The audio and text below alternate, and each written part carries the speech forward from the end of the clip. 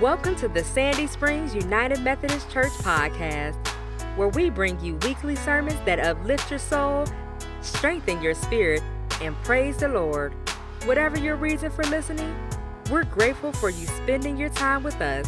May God open your heart to love and your ears to hear. I invite you to remain standing as you are able for a reading from the Gospel of Luke, chapter 5, verses 1 through 11. Once while Jesus was standing beside the lake of Gennesaret, and the crowd was pressing in on him to hear the word of God, he saw two boats there at the shore of the lake. The fishermen had gone out of them and were washing their nets. He got into one of the boats, the one belonging to Simon, and asked him to put out a little way from the shore. Then he sat down and taught the crowds from the boat. When he had finished speaking, he said to Simon, "Put out into the deep water and let down your nets for a catch." Simon answered, "Master, we have worked all night long and have caught nothing. Yet if you say so, I'll let down the nets." When they'd done this, they caught so many fish that their nets were beginning to break. So they signaled their partners in the other boat to come and help them. They came and filled both boats, so that they began to sink. But when Simon Peter saw it, he fell down on his knees at Jesus' knees, saying, "Go away from here, Lord, for I am a sinful man." For he and all who were there were amazed at him at the catch of fish that they had taken. And so also were James and John, sons of Zebedee, who were partners with Simon. Then Jesus said to Simon, "Do not be afraid. From now on, you will be catching people." When they had brought their boats to the shore, they left everything and followed him. This is the word of God for the people of God. You may be seated. As we think about our lives, we look for things along the way that are our constants. Those things that are always there and always present with us. Many people define the constants as death and taxes. Some people mark their seasons with the reporting of pitchers and catchers tomorrow in spring training. Some just count the sunrise and the sun sets. Others might mark time through a groundhog, specifically Punxsutawney Phil. Now, I realize I'm a week late for my cultural reference this morning, and that Punxsutawney Phil rose from his hole in the ground last Saturday, a week from yesterday, and predicted an early spring. But there are different ways that we can mark time, and we all mark them quite differently. We look for those constants, those phrases, those things that help us identify where we're going or what we're doing. If your constant is sunrise or sunset, you may remember the words, "Red sky dawn, sailors be warned," meaning that it's going to be a rough day at the sea for those who find themselves out there. Or if it sets at night with a reddish hue, red sky night, sailor's delight, meaning the next day is going to prove smooth sailing. But what if you're mired in the clouds of life and it's hard to see the sun? And when it appears, it's only for a brief moment that you wish could go on forever. We would like to see the sun on a regular basis. We would like to be surrounded by its light. We would like to mark time by at least a consistent sunny day, at least consistent 4 seasons. While most people celebrate 4 seasons in a year, here in Georgia we say, "Hold my sweet tea, I got this in a week." We mark time. Phil Connors in the movie Groundhog Day marks time by living the same day over and over and over and over and over again. Now, I don't think the writers of the movie Groundhog Day used Simon Peter the disciple as the foil for Phil Connors in that movie, but I think they share something, both Phil Connors in Groundhog Day and Peter in our scripture lesson for today. And that thing is human nature. Peter, who's been out all night fishing, is reluctant to listen to Jesus because he thinks he knows more than Jesus. After all, Peter's built his life upon being a fisherman, and he's fished all the seas. And when Jesus says, cast your nets over that side of the boat, he says, Master, we've been fishing all night. You're asking us to do the impossible. Peter doesn't trust Jesus because he thinks he knows more than Jesus. But Peter also has to acknowledge that nothing is going to change unless he listens to Jesus, unless he makes a small change every day to renew his life. And we all like to identify with Peter in the scriptures, upon that rock which God will build the church. But when we acknowledge that Peter's flaw is that he thinks he knows more than Jesus, well, we're not as quick to identify with the disciple at that point. And we have to ask ourselves the question, who is really in charge? Who is Lord and Savior of the moment? Is it ourselves who are so sure of our own way, of our own calling, that we won't listen when Christ calls us to deeper waters? How many times do we act like Simon Peter, stuck in the same way of doing things? Or, if you prefer, how many times do we find ourselves like Phil Connors, trying to make our own way and dig ourselves out of the same repetitive cycle over and over and over and over again? Perhaps it's worth noting a little bit about that text, a little bit about the scripture in Luke, about who was there, who wasn't there, and what was going on. After all, this story of Jesus calling the disciples is in the synoptic gospels, Matthew and Mark and Luke. But they all share different threads about the call. In Luke's story, for example, the one that Reverend Gray just read for us, the main events have been the birth of Jesus, the baptism of Jesus, the temptation in the wilderness, the unrolling of the scroll of Isaiah, and a series of healings. But most recently, Jesus has gone off to a deserted place to be alone. Here, in our reading this morning, Jesus is by Lake Gennesaret, which is another phrase, another name for the Sea of Galilee. And he borrows this boat that belongs to this fisherman named Simon. And there he teaches a crowd of people. And when he's done teaching, Jesus just wants to be left alone. But they don't let him be. All the people want is to hear the word of God. And so they press in on Christ, and Jesus tries to get further and further away, and he encounters the fishermen out on the sea and tells them to go out into deeper waters. Go out into deeper waters and cast your nets.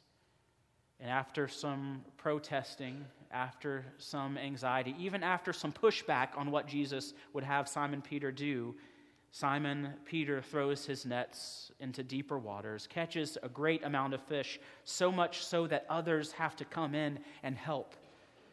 Simon's probably doing the math in his head. Well, if I've got 3 of my guys coming in to help with the fish per poundage, that's so many shekels per fish. I'm going to lose money, but I got to bring the right number of guys in. We don't get to know what's going on in Simon Peter's head, but he has been fishing all night, has protested against what Christ asked him to do, and now Christ shows up and offers him fish, offers him a sign, offers him a gift, an instruction of a new way to live.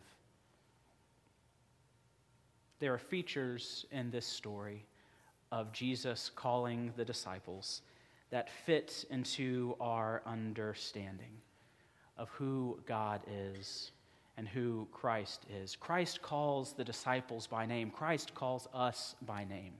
When we are stuck in that rut of the same way of life, the same way of living, thinking that we're going to wake up every day as Phil Connors did with I've Got You, Babe blaring on the radio, and he's going to go downstairs and have the same cup of coffee, predict the same snowstorm, and get caught in a blizzard. We too get caught and trapped in the way of life, looking to break through. And Christ says, go out into deeper waters. Push yourself beyond what you think you know. And we think we know more than Christ to say, but we've been fishing all night. We need a break. We're tired. Give us a sign.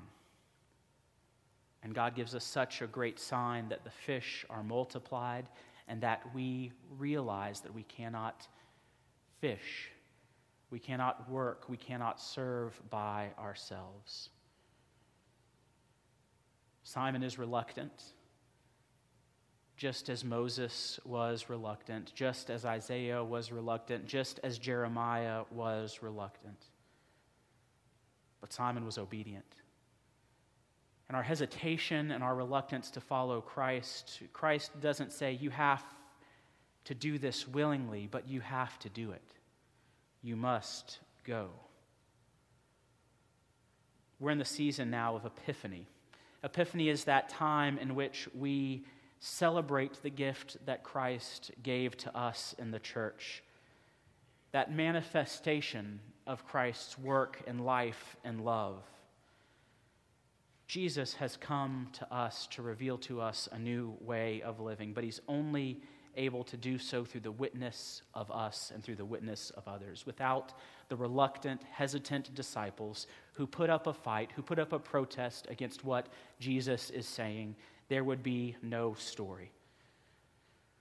Throughout the reluctance, the fighting, the hesitation, there is obedience and there is faithfulness. Not just because of what the disciples are able to do, but because of God's faithfulness to us. And we find that the story of Simon Peter is our story.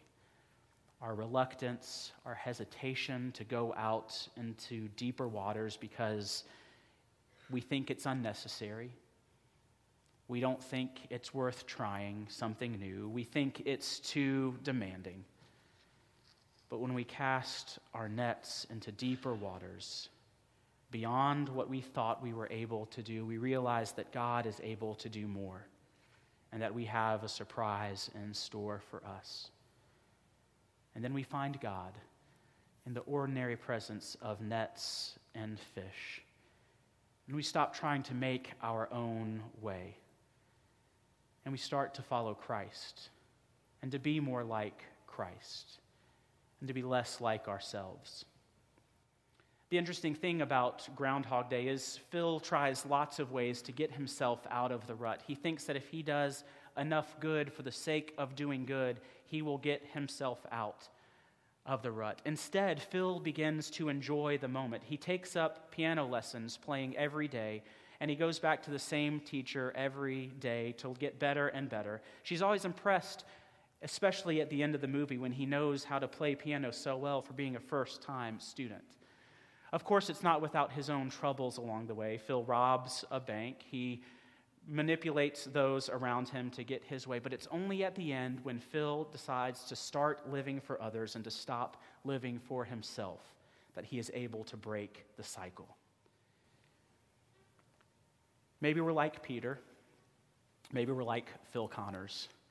Maybe we feel stuck. Maybe we feel tired. Maybe we feel anxious because we've been doing it our way for too long. Maybe we've stopped listening for God's voice to make us one because we think that we are the professionals, because we think we are the ones that are in control.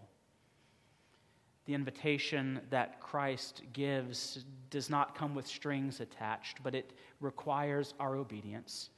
It doesn't say you have to go willingly or without protesting or grumbling. But we do have to go, and we do have to step out in faith and search those deeper waters.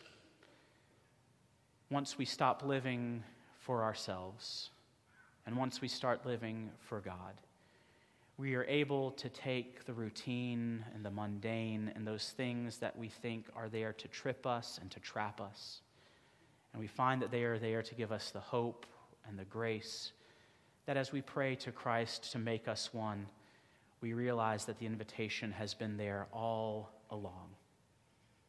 So we pray, by your Spirit, make us one with Christ, one with each other, and one in ministry to all the world until Christ comes in final victory and we feast at his heavenly banquet. Dear God, by your Spirit, make us one. In the name of the Father, and of the Son, and of the Holy Spirit.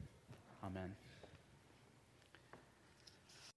We go out into this world as forgiven and blessed people as we pray to be made one with Christ and one with each other. And we do so knowing that God calls us in spite of our grumblings, in spite of our failings. But God still loves us and calls us to follow and to serve. So as you go to serve, to love, go with this blessing. May the peace of Christ go with you wherever he may send you. May he guide you through the wilderness, protect you through the storm.